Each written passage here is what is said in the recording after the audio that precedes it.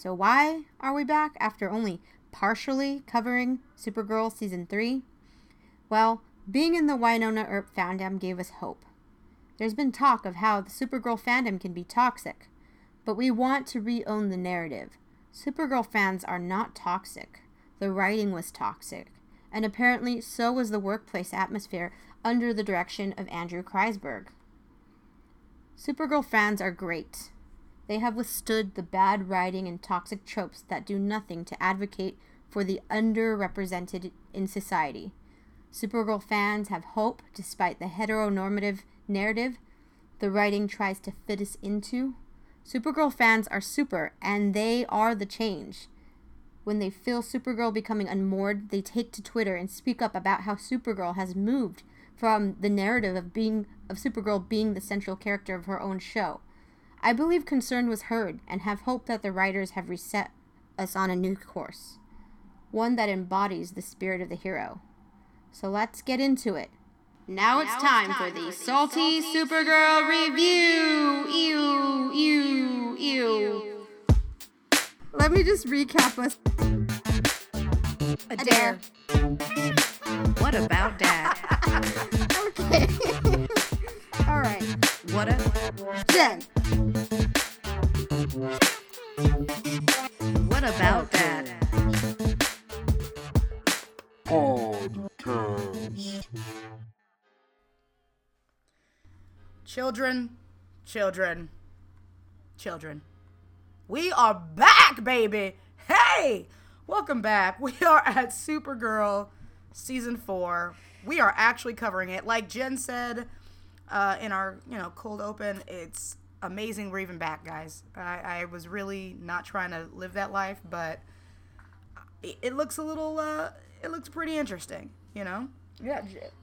I feel we're really rejuvenated fresh off of doing Winona Earp, and just getting to meet that fandom and seeing how harmonious it was, it made me crave that for Supergirl, and I feel like we can be that. I feel like we could. We can do that. You and me. I feel like we got this. Yeah. So we're going to talk about some stuff that we were excited for, kind of intrigued about. I wouldn't say excited, but intrigued. Our interests were piqued, if you will. We had a few things. So, like, a consistent bad guy. I was really looking forward to this. We've talked about this before. Supergirl had a problem making everybody a bad guy, but nobody at the same time.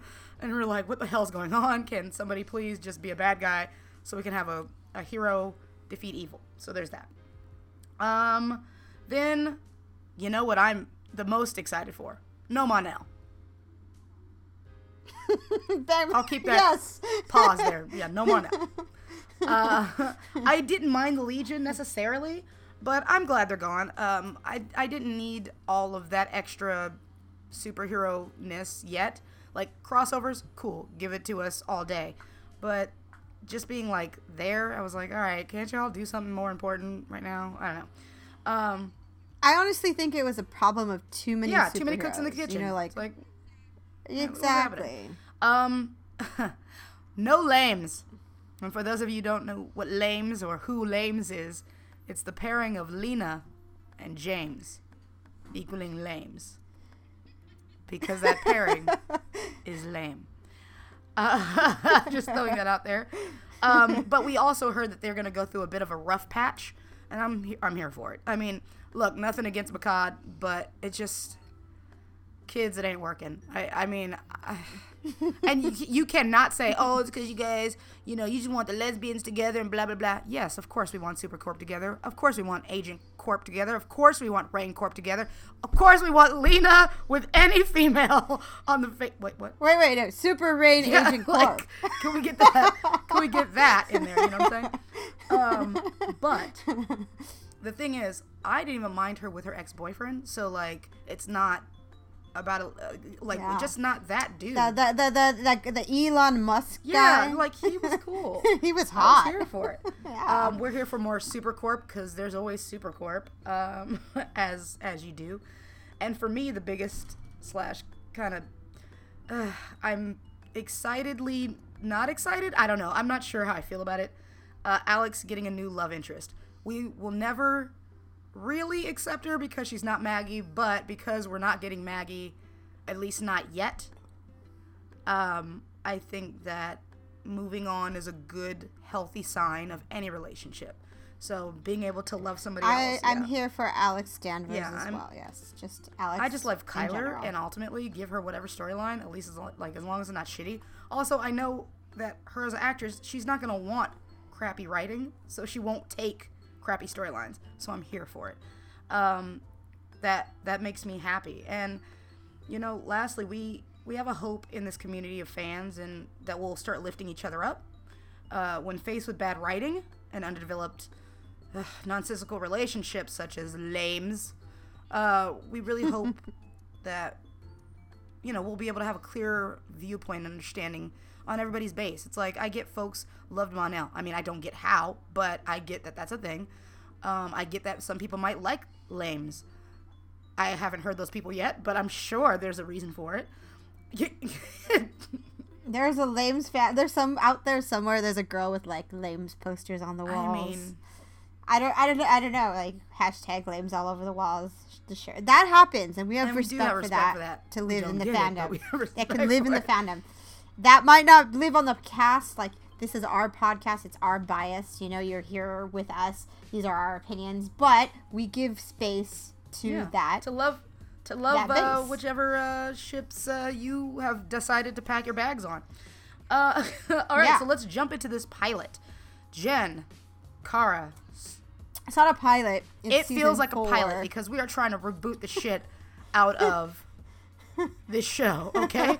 So after season 1, Yeah. it was like a pilot. Season 2 that showed up wasn't a preview, it was a pilot, because we were taking it from a different channel. And now that we've gotten from the depths of heteronormative bullshit land, Wayne on Earth, and all this other stuff, it's a pilot, because this is a new Supergirl, hopefully.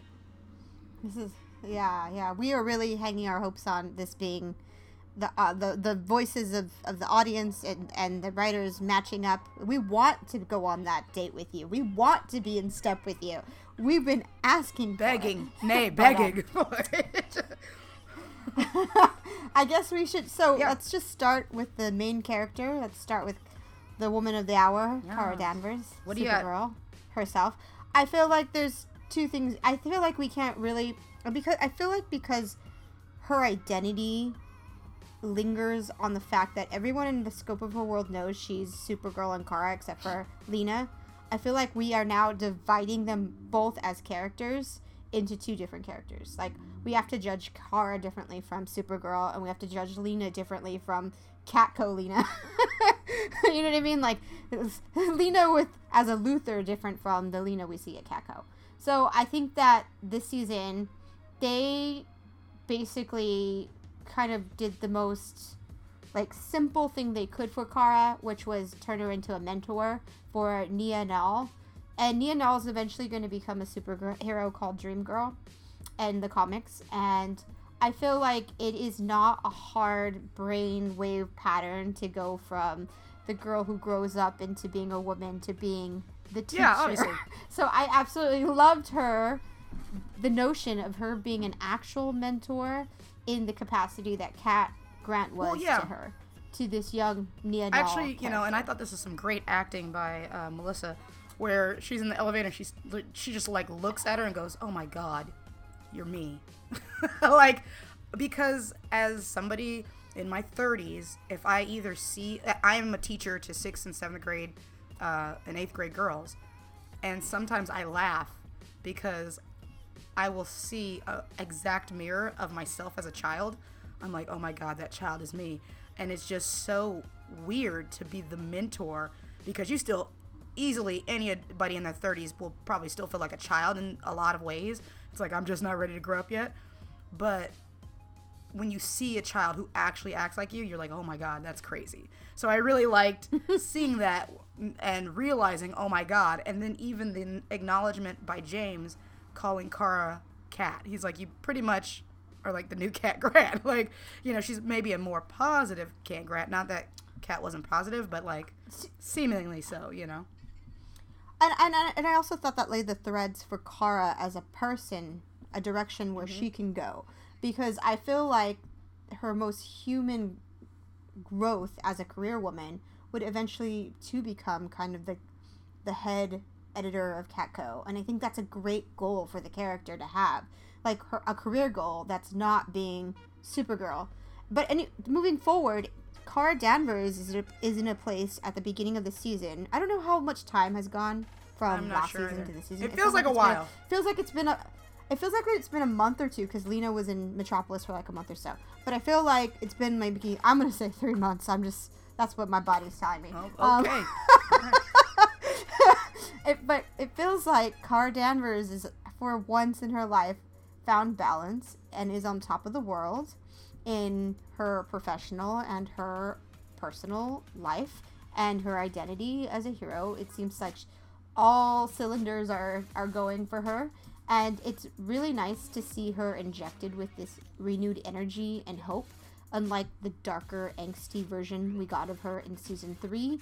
I felt like one of the things that did feel out of place for me was James and Kara, like when they're walking in passing, and Kara, she goes to a presser where the president, Linda Carter, aka President Marsden, is speaking, and she asks a really intelligent question. And then later, James is like giving her pointers on asking her questions. And I was like, where was this conversation ever? You know, where has this professional banter between James being this CEO mentor of Kara? Like, we never got that from James, that they ever had these professional kind of like jargon where he ever gave her pointers or talked about her craft. So seeing that now was kind of, for me, it felt a little out of place. That's what I'm saying about it being a pilot. It was sorely missing. That's what I'm saying about it being a pilot, because, you know, to really be able to redo in a way, you know, and I like the banter, the work banter. I wish we would have always had it, like you said. It would have been nice because it was cool to see her once again. We were clamoring for it. More Catco, more like we were like, well, what's the point of Catco? Cat's not there, James is there, Lena's running it, like what the hell? They're like, Supergirl's too busy doing other stuff to be Kara, like what's happening? But I like the fact that we see her, you know, even in the gray dress that she's wearing. Shout out to the costuming, because they nail it pretty much all the time. Having this Cat Grant kind of esque outfit on, you know, and having this structure. Even her outfit looked more structured for what she was. Hair was up. Normally, when she's being very spunky and, you know, mentory or, you know, young, she had her hair down. It was that glasses. Now her hair's up. She's more sophisticated. You know, I really appreciate that. Yeah, I absolutely really like the direction Kara Danvers is going in. What? No, I was gonna say something. I was like, oh, hey. Go ahead. Please go ahead. I don't need to interrupt. What I was saying is, like, I really like the fact, because kind of moving on, of this dichotomy in this episode, in this theme, especially what Kara's holding on to between fear and hope. We have a lot of that this episode. Whether it be, you know, Kara having hope for Naya, or, you know, a little bit of fear of having to dive back into the world, like the seediness of the world with John, and realizing that everything's not roses and butterflies. I thought that was really cool, you know, to have these kind of, even film-wise, you know, when not Naya, it's all light and colorful and bright and vibrant. And with John, we're in the dark kind of bar. It's a little dingy. It's, you know, it's upsetting. It's more surreal. It's that pit of your stomach kind of feeling, you know? And I like that. I like that duality. Yeah, I think that Naya, she has this goal to become this, she has this real, like, point of view she wants to talk about fashion and community. And I like that, the hope that Kara draws from that. And then that was juxtaposed with the scene with John making Kara aware of the anti-alien sentiment, which Kara blatantly just doesn't believe. And that, for us, was kind of alarming to see how blind Kara is to what the actual... she's almost putting on, like, horse blinders in this episode, like, refusing she's found her balance, she's found her peace, and she just is not open to the notion that the world is still very much so an unsettled place. And here's where I feel like this episode really did a good job of connecting the threads to to season 1 or season 2, where in season 2 we do see a little bit of the anti-alien sentiment. We see the police officers rounding up aliens and putting them back on ships and sending them back up to space.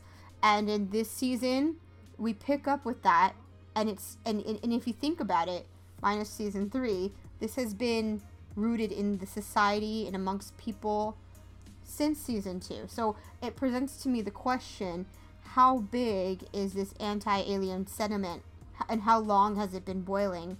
And it has been brewing, because we even saw at the alien bar was blown up. That was an act of terrorism, isn't it? And that happened in season 2. So I think they've been laying the gems down for this storyline. In fact, I wish like season 3 didn't happen and we just went straight into the storyline from season 2, because I think it picks it up. So I understand that, it's going to be really awesome, this kind of setup that they've given us. And I think it's really important for us to kind of understand this journey that they're putting, or like this, this dialogue that they're putting inside this episode. Kara, a seemingly human-looking, blonde-haired white woman, she gets to pass. And I don't know if you guys know what that means, but it was very important back in the day. When there was a black person who was very light-skinned, fair-skinned, if you will, they would be called passers, because they passed as white. So they would not be treated the way that most dark-skinned people were treated. It's really interesting that they use that language in this episode, because then, John, a seemingly black male, or he chose to be black because he figured that Martians were treated pretty much the same way on their planet as black people are treated on this one. And, he understood that. And he's telling Kara, hey, you pass as an alien. You look human. So they like you. They trust you. They're okay with it because you look like one of them, which is really interesting. And the fact that she doesn't understand this, and it's part of that sentiment of like, hey, I'm a person of color. I'm a Martian. I'm an alien that's non-passing. I'm telling you, there is a hatred, an anti-alien, an anti-us movement happening in this country. But because she looks like them, she's gotten a lot of the privileges of being like humans that she looks like. And I love the fact that they're kind of turning her head to say, hey, you don't understand, because you don't have horns and different color skin, and you're not green, and you don't have fangs or whatever, it's easier for you, and people aren't hating you, you look like one of them saving the world kind of thing. So I think that's a really fascinating journey that they're taking people on, slowly but surely. And they've been doing it, like you said, for like the 2 seasons, within that anti-alien amnesty and, shipping them back. And it really has to shine that light on our own kind of society, which I like. We all trust Jean. We like Jean as a character. We trust him, and he's like, hey, listen to me, this is what's really going on. And then she doesn't, mainly because of hope and fear. But she has a fear. She says she has hope that the world's getting better. Oh no, the world's getting better. It's better. But at the end of the day, she finally says it's because she's afraid that the world is as crappy as she remembers it. And is not as loving as she wants it to be. It's not as loving to her as she wants it to be. And frankly, I think that's a really cool lesson. And I mean, it sucks because it is reality. It's actually real life. There are good people who are like, well, it doesn't affect me. People are showering me with love. I'm getting what I want. I'm okay. But when their neighbors are saying, hey, but the world is against us, they don't like us, instead of going, oh, but they're not hurting me, so it's fine. She, much like Supergirl, I hope and I wish that people would kind of take that same idea of going, dang, I get it really well, and I now see that I'm allowed to have a better time on this planet, and I want you to have a better time, so let's work to make sure that you're safe just like I'm safe. I think that this season, I really feel like getting back to Catco with Kara and giving Kara an enemy that she can't just smash her fist into, because the enemy is really just people interspersed with other people, its ideology, and that's much harder to root out of society than like a baseless enemy. I think this is really giving the series the feet it needs to get back on track. I love this conflict. I love the line where she, like, almost heartbroken, Kara goes, I can't just fight this. They're not just aliens who are against other aliens. She goes, this, like, that's a mom. You know, that's just like a regular person who is, like, asking for, you know, to harm other people because they're scared out of fear, which I think is very interesting. Okay, next. Let's move into Miss Alex Danvers, AD. I feel like I've been thinking about Alex Danvers since season 3 went off the air, and we were in Winona Earp land, and I'm always reminiscing about Alex Danvers. So the most exciting thing about Alex Danvers is that she's got a new haircut, and it looks so good. Fierce, girl, fierce. I love it. A little less red this season, a little bit more pointy, like a little Dragon Ball Z-esque on the side of the face. She is now the leader of the DEO, and let me say, the leadership, she wears it well. Just like a tightly fitted black leather uniform, as does the leadership she wears well. But like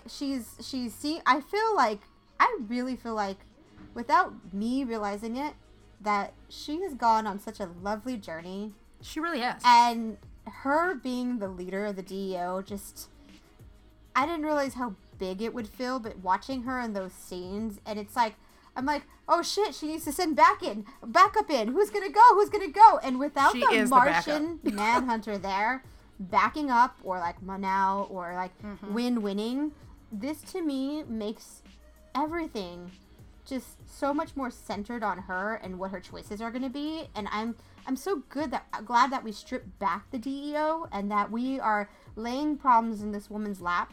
And I'm so excited to see how she solves them. Yeah, I like the fact that she's just a human now, just running this with other humans. It's not like, she has Supergirl, but like, that's a last effort type situation. I like the fact that Supergirl was like, hey, I'm sorry I had to bring you out of the cave for this mission. She goes, if I'm going to be on the field, it's going to be important, which is going to be great. That means that we are going to get when Did you just call Brainiac Win? No. I said when Alex ends up being on the field, it's because it's going to be important.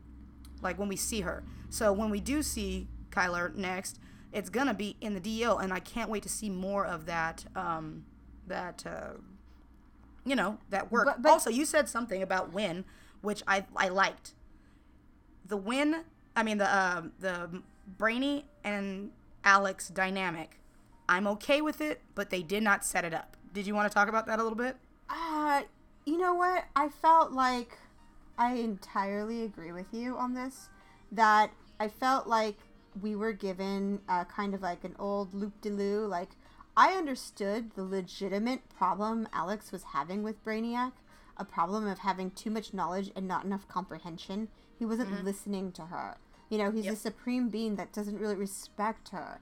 And I felt like that in itself is a problem. It's a huge problem. And it's going to be wonderfully interesting to see him grow in this world. And it's a good one for him and for her. But the fact that it was, in the end, the conflict between them was whittled down between really they led us to believe that the conflict was that Alex was missing Win. But I felt like, no, that really was just kind of putting a band-aid on a situation that wasn't accurate. I felt that Alex had real grievance with Brainiac, and you going ahead. I know you had some worries about this as well. Well, I mean, I thought it was really interesting because with, Brainiac isn't Win, and we like that. We're okay with that. Yes. Because it makes sense for him to kind of pull out these resolutions and be a Deus Ex Machina all the time because we get it. You know what I'm saying? Yeah. He's omniscient. He's from a different dimension. Cool. I do like the fact that they mention, she misses Win. Therefore, she's been acting out at Brainiac. But that's not really the case. That's not what we're really getting. you know? No, not at all. We're getting more of like a, I don't know. I wish that, okay, I think it's because they haven't set up that Brainy and Alex would have a dynamic at all. So far, all the things that she's bothered with make sense to us. Like, Yeah. that be annoying with any coworker. The fact that he is like, oh, well, you're missing Win, and that was like the thing. It's like, no, you're just being annoying. Like, you have to acclimate to this world and how we do stuff, how I do stuff. I'm your new leader, you know, and because she is human, there might be a bit of a, you know, well, you're not as smart as Win, because nobody was as smart as Win for a human, apparently. So there's kind of like that, not wanting to really follow her lead because she's not. I wish they would have done that. I wish they would have gone with it. Not that he's being annoying. He just doesn't see her as a superior. Right. Because she's just a human. And Win is already seen to be the smartest human. So, you know, it changed their history and all this other stuff with his little doodles.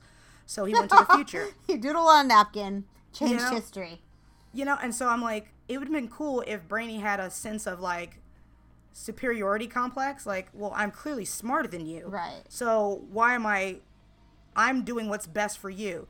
And then it would have been great to have a moment where Alex has to show him that just because she's human, she is in charge and that she is the superior, you know, at that moment in that job. Yeah. And I think that would have been cool. Alex is not at all a member of Legion. She's not super, and he's only deferred to Legion and other supers. I entirely agree. That was the true conflict. I hope they keep building on it. And yes, the Win was. I think they just used it as a way to connect Win because he's gone this season. They wanted the audience to be like, he's not Win. He's his own character. We got it. But I think they used the wrong conflict to arrive at it. Yeah. So yeah. I think it could have been a little bit more interesting. Also, you had mentioned, what were you gonna? I was gonna talk a little bit about Alex and her path. So in this episode, they made mention that Alex has started to date, or she's Tindering. Oh my God, can you imagine swiping right on Alex Danvers? Where she's dating online. Yes, I could. I would swipe right. I would super like. I would actually pay money. I would do the money account. The monthly account. Okay.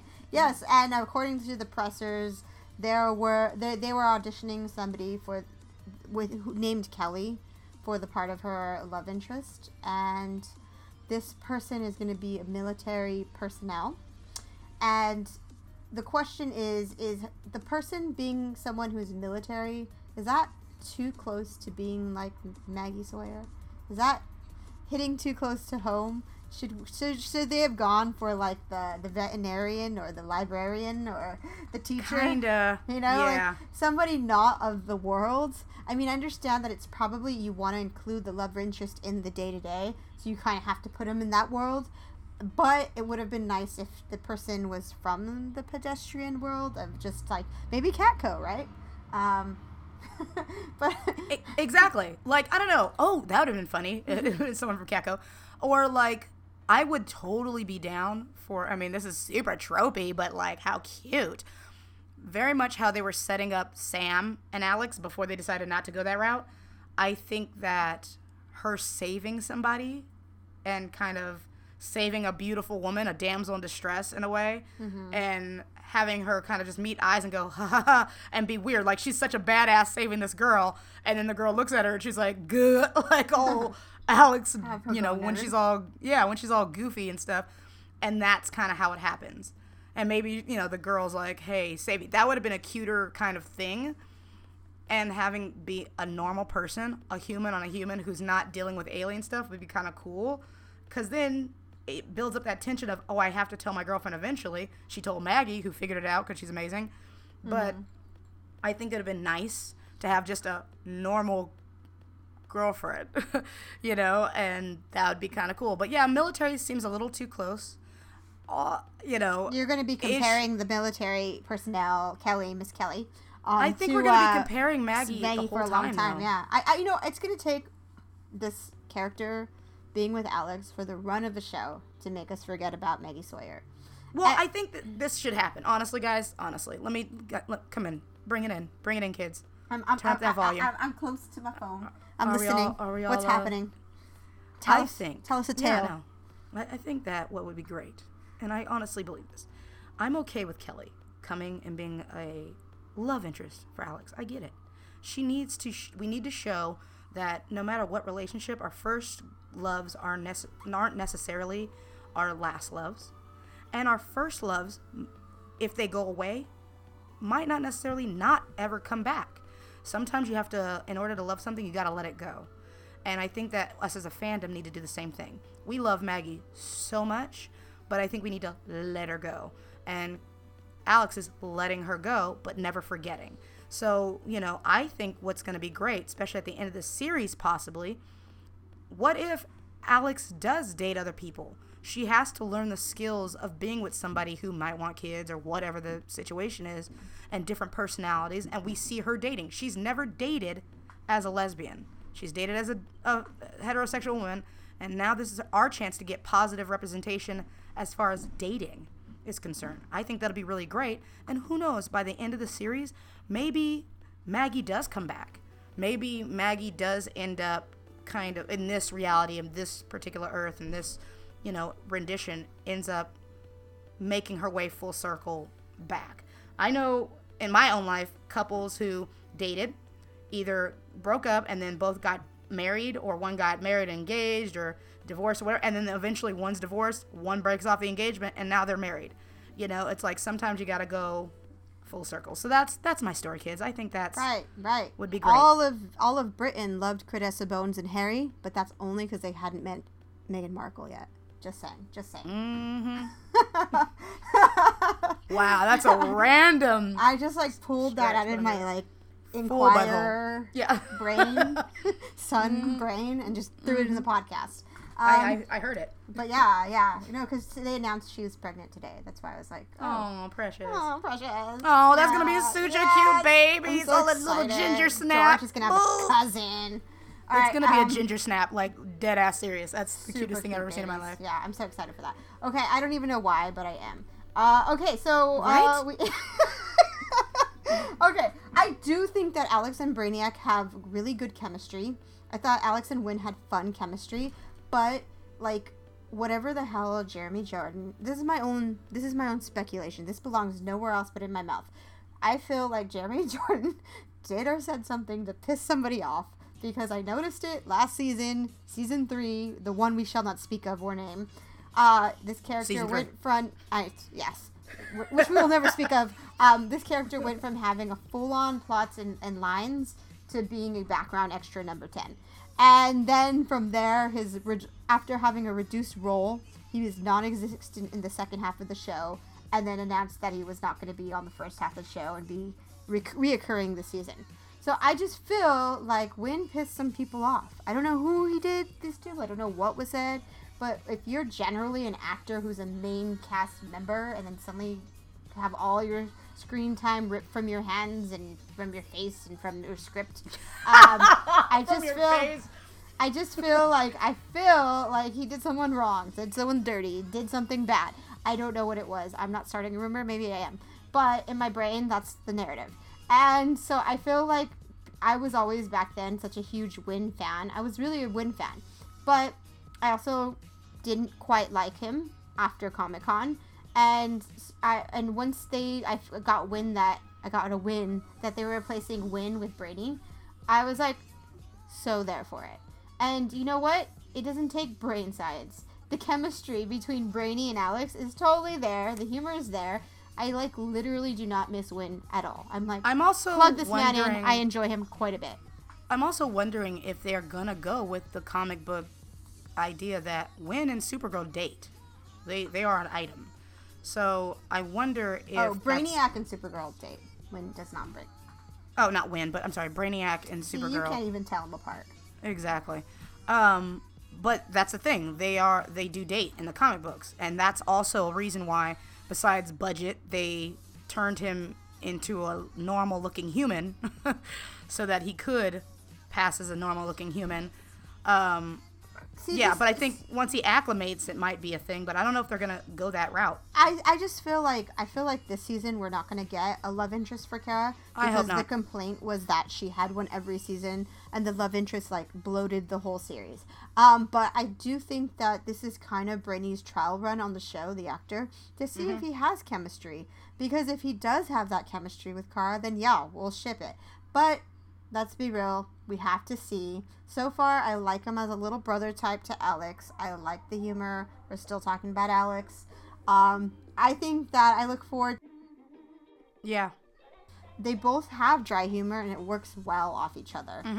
Yeah, they do. Yeah, you know, and one of the things about Brainy is I feel like in season 2 that when Mon-El was an alien and came to the planet, that he acclimated to the world of Earth way too quickly and was too credible and easy for him to be human. I would love to see them really take apart what it means to be an alien immigrant on this planet for the first time. Not just out of your own time, but like out of, you know, being subspecies in a new world and how he acclimates to being on Earth. I want them to slow that down so much because I think there's a lot there to look at. Anyway, so this was like Alex and Brady because like I don't think he did much outside. They were very much. They were hand in hand. Yeah, hand in hand. Yeah, very much. Okay, so let's get to. I feel like I want to scream. All right, we're gonna get to lames real quick, and this is gonna be a quick note because I don't feel like talking about them. Oh my god. Lena and James. Lames. Okay, so their makeout scene felt forced.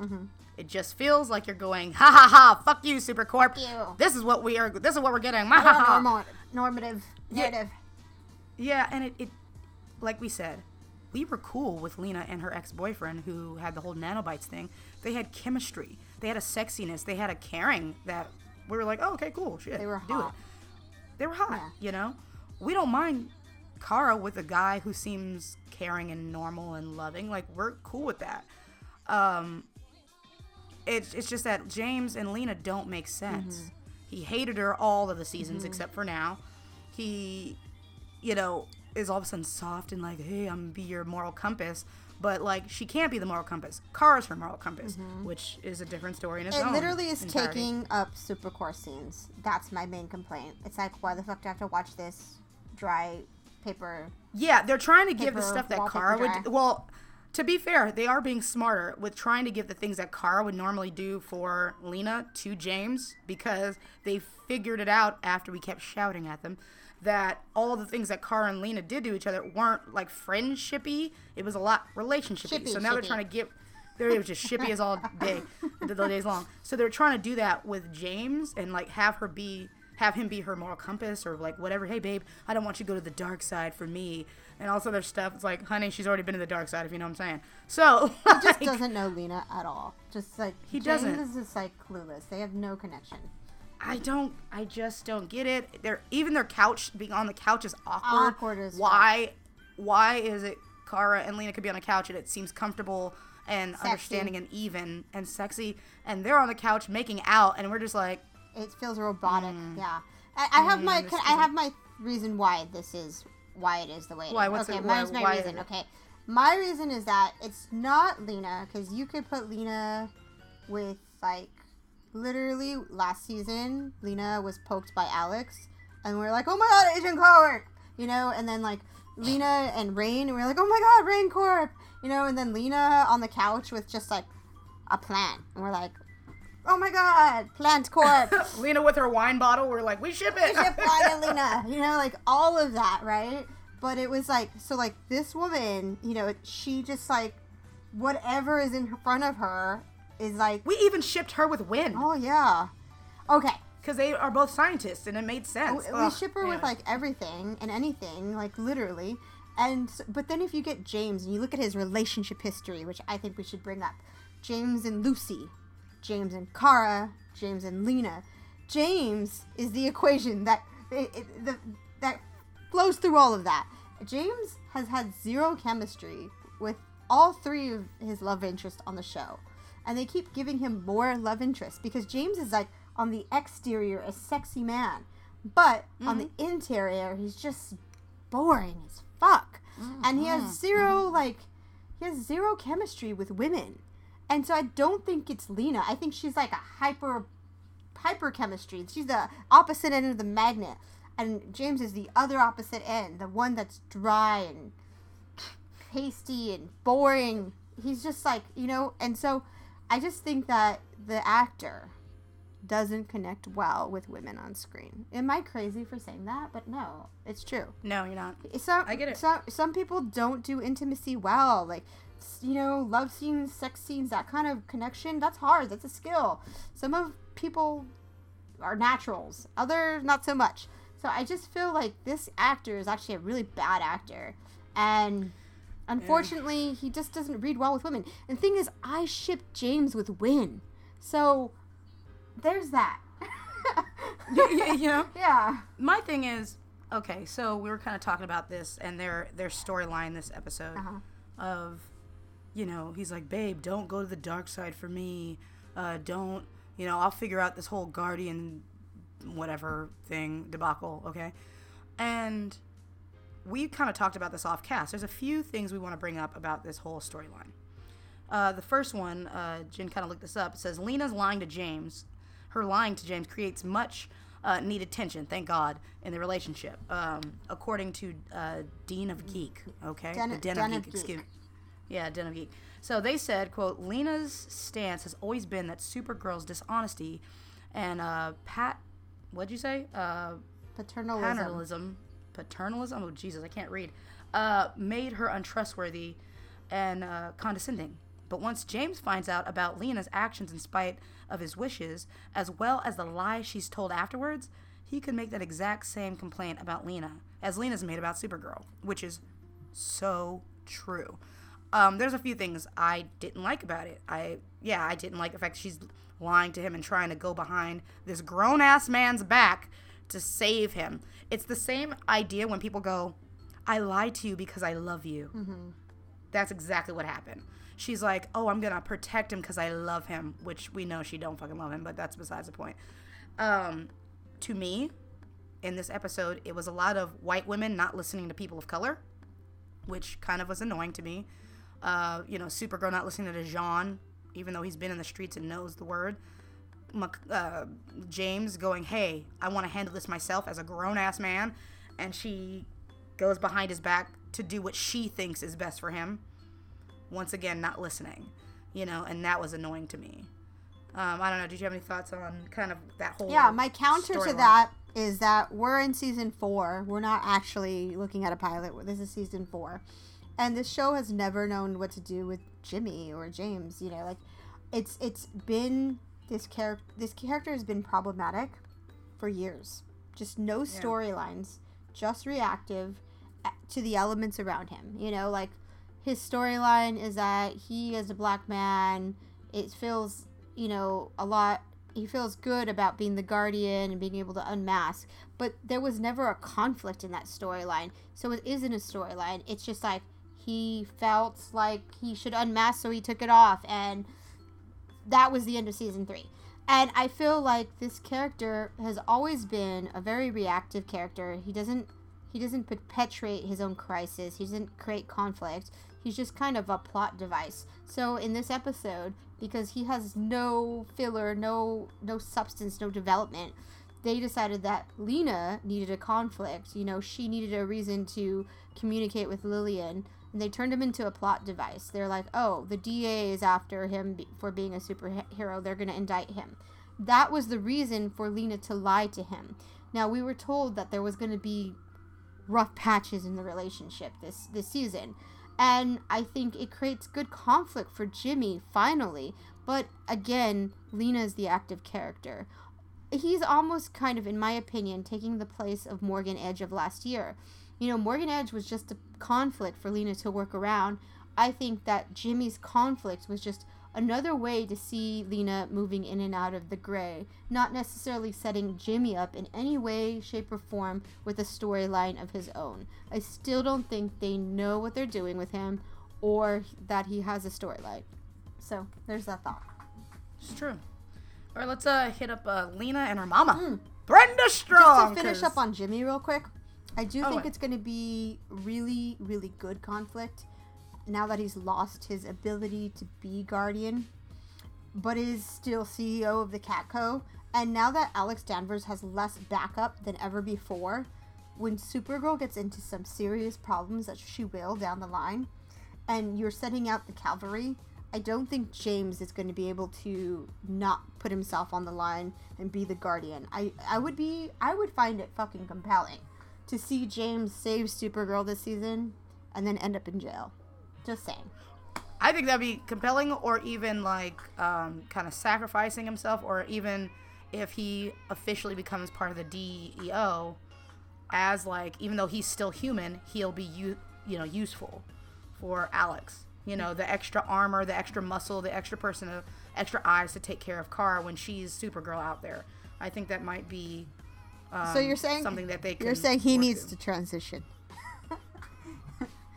Yes. Anyways, all right. So let's get to Brenda Strong. Yes. Brenda Strong. Jen loves a good mother figure. I really do. I love it so much.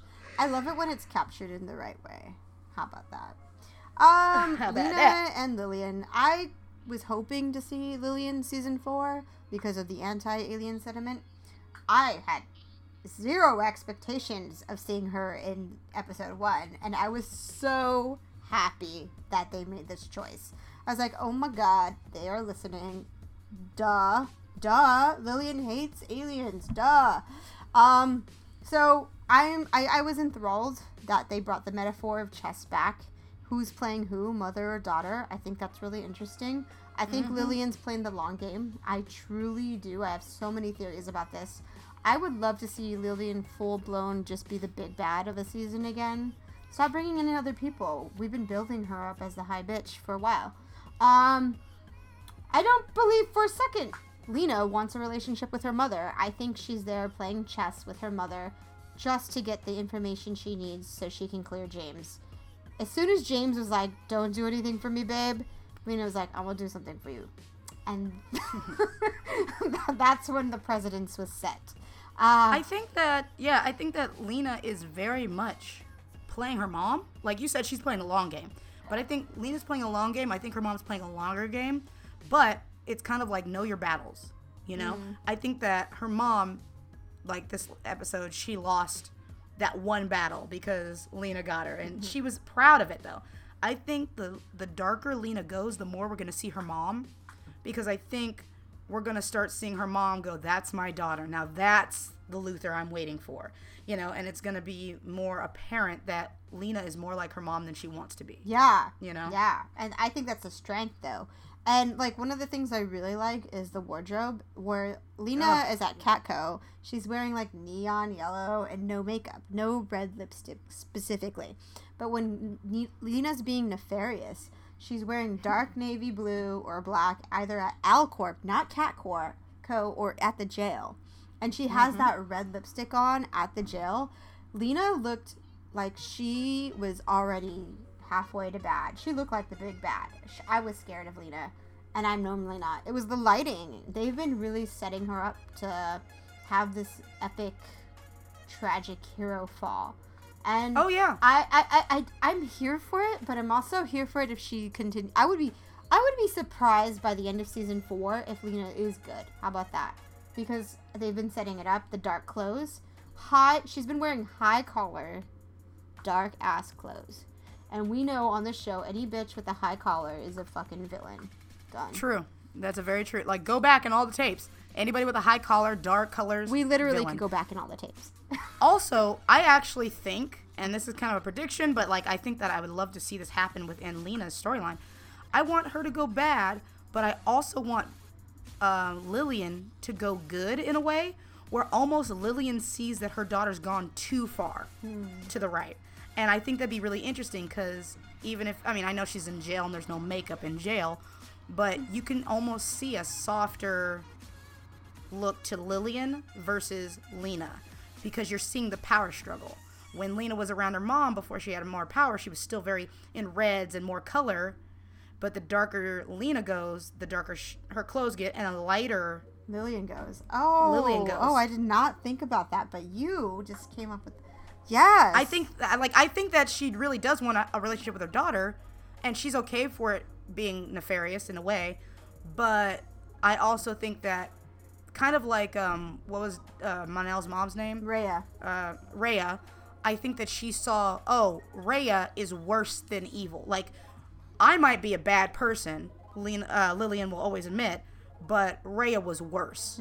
And so she wanted to get rid of the worst evil. And I think that if Lena crosses over so extreme, she'll actually ask for Supergirl's help to bring her daughter back to where she was. Because she doesn't want her to be... I think that's where it's going to be. I think Lillian's going to need Supergirl's help. Getting Lena and back. I think that it's going to get Lena back, because the thing is, we have to remember, Lillian knows Supergirl is Kara. She knows that Kara is Supergirl. She knows that her daughter's in love with Kara and will do anything she wants. So I think you just added some subtext into main text. Look, I think that if Lena goes full hog, evil, that the only person that's gonna be able to bring her back is Kara. And that might be a series finale type thing where in order to bring Lena back, Kara has to tell her that she's Supergirl. You know what? I have to tell you something. This show is in season 4. Maybe it's canceled by season 7 or Who knows? season 8. Maybe it goes on for a while. Because, look at Supernatural. I have to say that we're in 2018, but by the time the show's canceled, we could be in 220. And in 220, we might get our Sami ending with Lena and Kara. So I'm going to, hold out hope. I know that's crazy to say, but, maybe not now, but, down the line. Yeah, why not? The show had the insight to reboot itself this season. Can you imagine if they continue on this path and embrace it, You might see Lena and Kara going off into the sun. Literally being lifted into the sun. There is... Bridal lifts. Hey, in the comic book, Kara and Lois Lane are dating in a comic book, so that's always interesting. Weird. Because you never know. Something that Lillian said, that once again about language and kind of the relations of what's going on in our world and in this TV show, she says, she goes, remember when the other Kryptonians tried to invade Earth? This is something I was telling Jen, that's a very important distinction. She didn't say the Daxamites, because, mind you, Rhea was walking around beaming herself on skylights and buildings, calling them the Daxam invasion, the Daxam invasion, the Daxam invasion. But Brenda Strong, Lillian is like the other Kryptonians. She doesn't care about the distinction that Kryptonians were not assholes or slave traders. They were trying to be good, and that the Daxamites were a hot mess. It's very much like in our world. We have a lot of Muslim or Middle Eastern people who are very heightened and way too into their religion where they want to hurt people. But then there's people like the Sikh who may look visually like the same, but are two separate things completely. And people have hurt a lot of Sikh churches and mosques in the real world, because they're like, we don't have time for these, Muslims or whatever. They put them all under the same umbrella term. Under the same umbrella. They did, exactly. They're doing exactly what Lillian's doing. Lillian's do that with... the other Dax... I was going to say, people do that with Hispanics, Asians. They just like umbrella. Umbrella. As a... Yeah, all Asians, all Mexicans. It's like, no. So many Latin American person, they're like, countries. You're Mexican. No, I'm actually Puerto Rican. Actually, I'm a Honduran.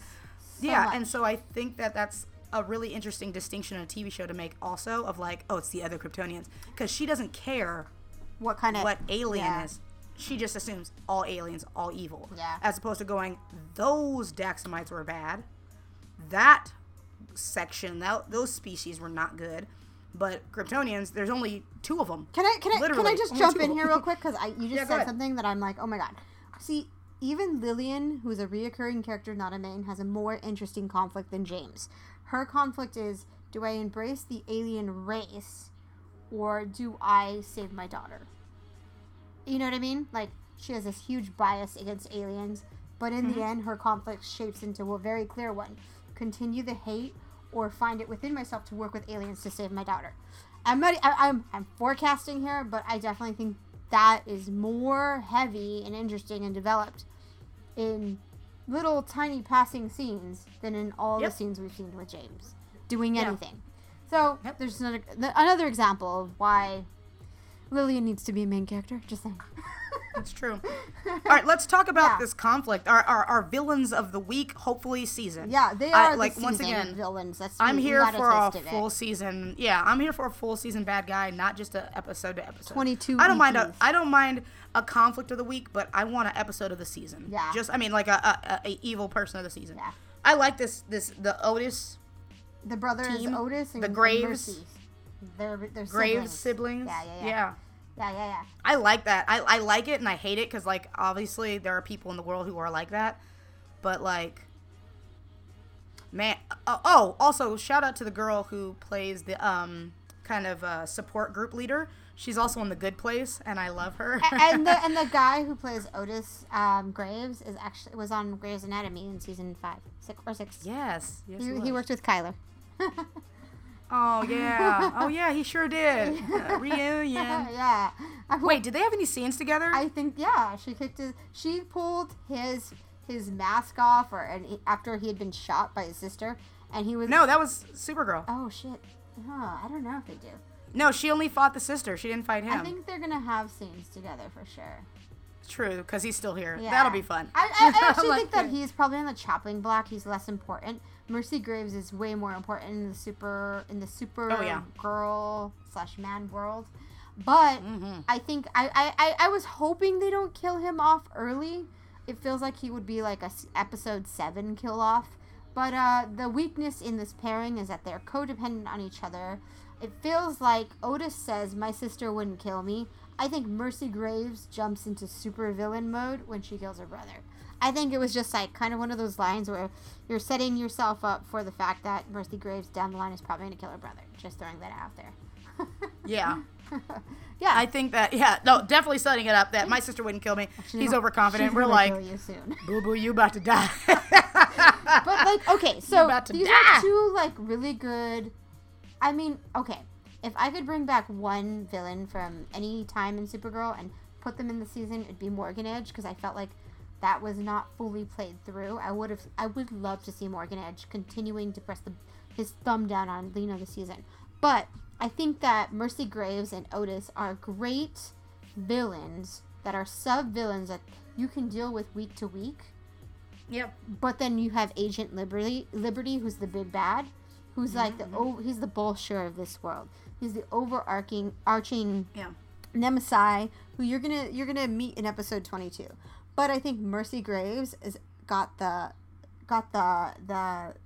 spite and the interesting storyline to carry you through up into the finale. I think she's really fascinating. Absolutely. Yes. All right, so let's get to the end of this. What was your scale, 1 to 10? I give this a 7. You know what? I'm here for it. I also give it a 7. Yeah. Mind you, by the end of season 3, I was like at a 2 or 3. So yeah, it was bad. It was real bad. So I'm here for it. Yeah, 7. There's. I hope that there's good stuff to come. Yeah. Any kind of we were saying like the overall predictions. My favorite part feels like. Well, the overall this feels like a good reboot. It just feels good. We have season 1. I wish we can skip season 2. I'm sorry, season 3, and just hit play on season 4. That would have been nice. Yeah. But what are your predictions for the rest of the season? Well, I'm excited to see what happens when James is no longer Guardian. Can he not be Guardian and be a happy person? Is it going to fulfill him? And what happens when he finds out about Lena's lies? Clearly, I would break up with anyone who lied to me on that scale. And that would be the end of Lames, and I'm so here for that. I am here for that and more Supercorp being any day of the week. I think the big reveal at the end of this episode, the president is an alien. The president is an alien who has been creating pro-alien legislation, is going to fucking cause society to blow its shit. It's going to cause a constitutional crisis. You are going to have a civil war, alien, anti-alien, North versus South. It's going to be epic. Look, I think the president is either going to admit to being an alien, Yeah, she has to. or they're gonna, or they're gonna find a way to fabricate it and take it back. You know, No, it's out there. She's an alien. It's out there. She's an alien. She's an alien. Well, I mean, yeah, it is out there, but you never know. They might try to change it. But I think she should just claim and be like, so what? The world's been working pretty well. Hate it or not. Okay, well, you know, I'm here. Okay, this is the stuff I'm looking forward to. I am looking forward to Naya, although I'm kind of in a weird place with that character.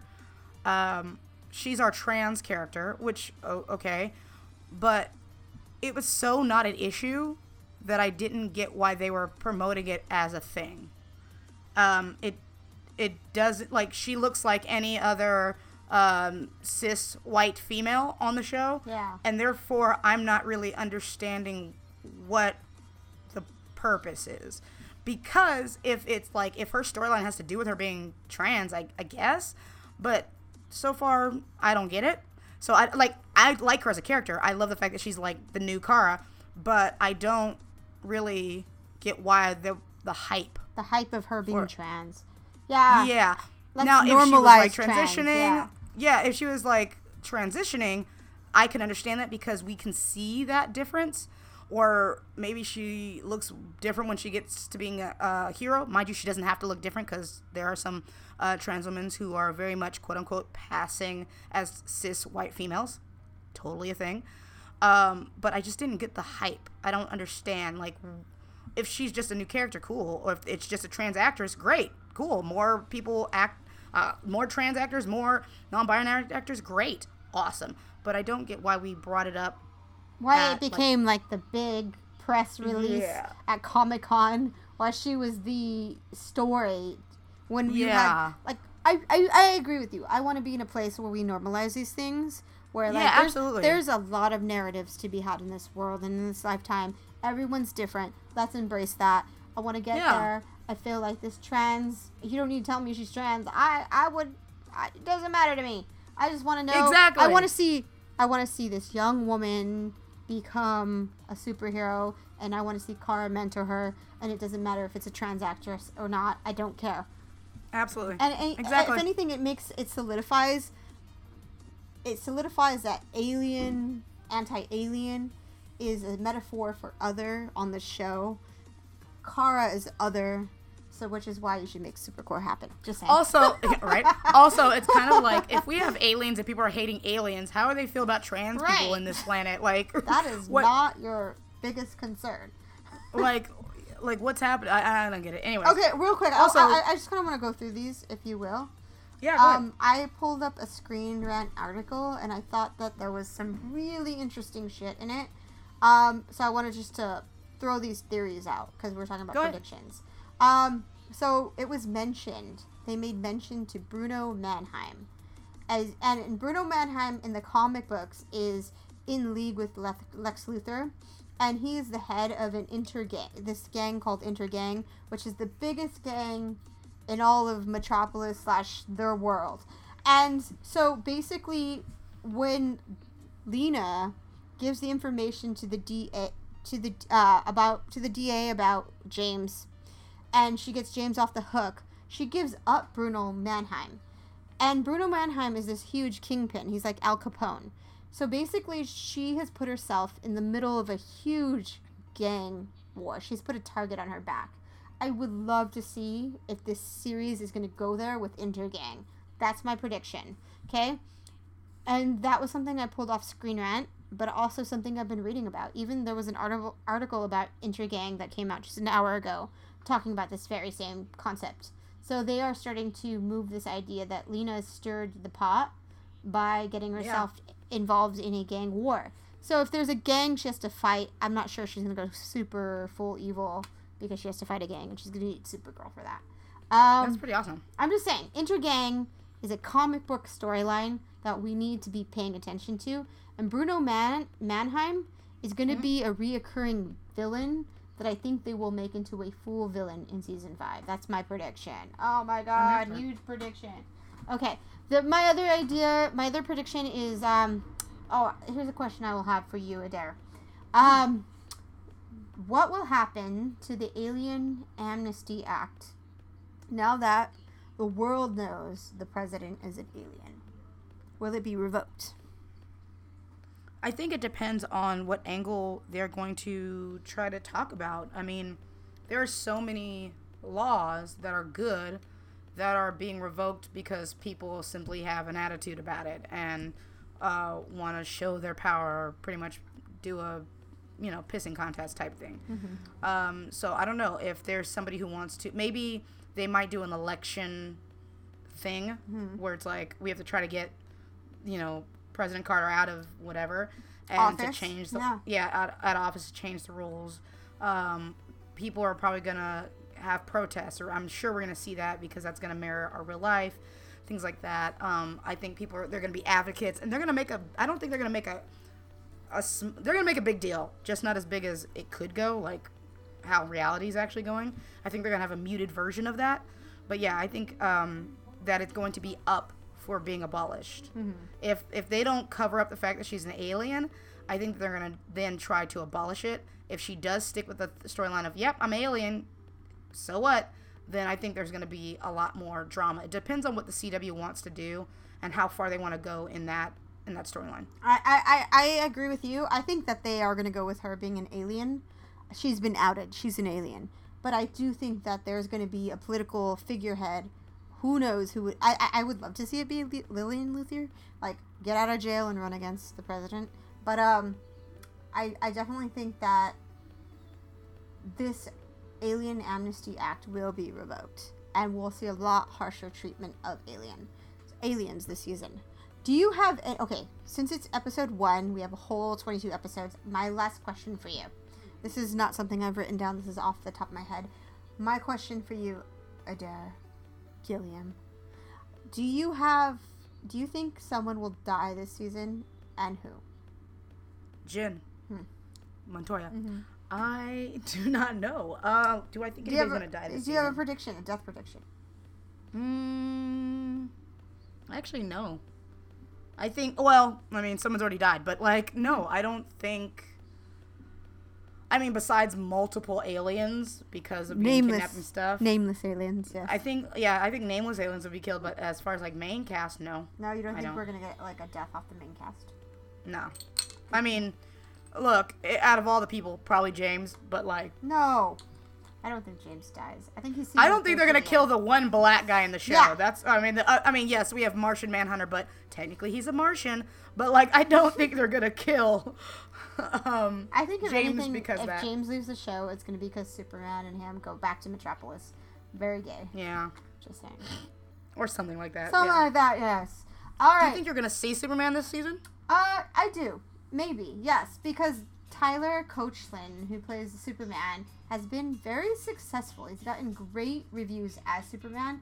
He's like a non-evasive Superman. He likes to let Supergirl be herself. And he's also great. I really liked him. We're going to see Lois Lane this season for sure. That was one of the spoilers / pressers / they were casting for a Lois Lane, and apparently she's been cast. So I imagine she comes to National City with Superman. So it's going to be interesting. Oh, God. Let's see how that's going to work out. Yeah, I can't wait. I love Lois. This is going to be cool. Yeah, it's going to be great. All right, guys. As we do, if you want to hit us up, check us out on Twitter at whatabout_dat. We're going to try to get this up on YouTube and have a good time there. So make sure you guys hit us up. Follow us on iTunes, iHeartRadio, Spotify, SoundCloud, Podbean, all the places. We're everywhere these days. We are all the places. And for those of you guys waiting for our final review, it is coming. We had some tech issues that made it impossible for me to get it together. But now we'll be together. You guys are going to have so much to listen to. You're going to have a Winona Earp review. You're going to have Supergirl. You're going to have Charmed. And then we're going to throw in some more stuff because we're crazy. Yeah. And check it out on our YouTube. I'll be doing Legends of Tomorrow reaction videos. So I know. It's so much going on. I just reacted to that. Wow. I felt that enthusiasm. I did. Anyways, guys, make sure you stay around for our Charmed review. Have a good one. Okay. Bye. Thanks for listening. And if you want to take us on the go, We are now available on Podbeam, Spotify, iTunes, iHeartRadio, and YouTube. And if you want to slide on over to Twitter, make sure you find us at whatabout_dat. Hope to see you soon.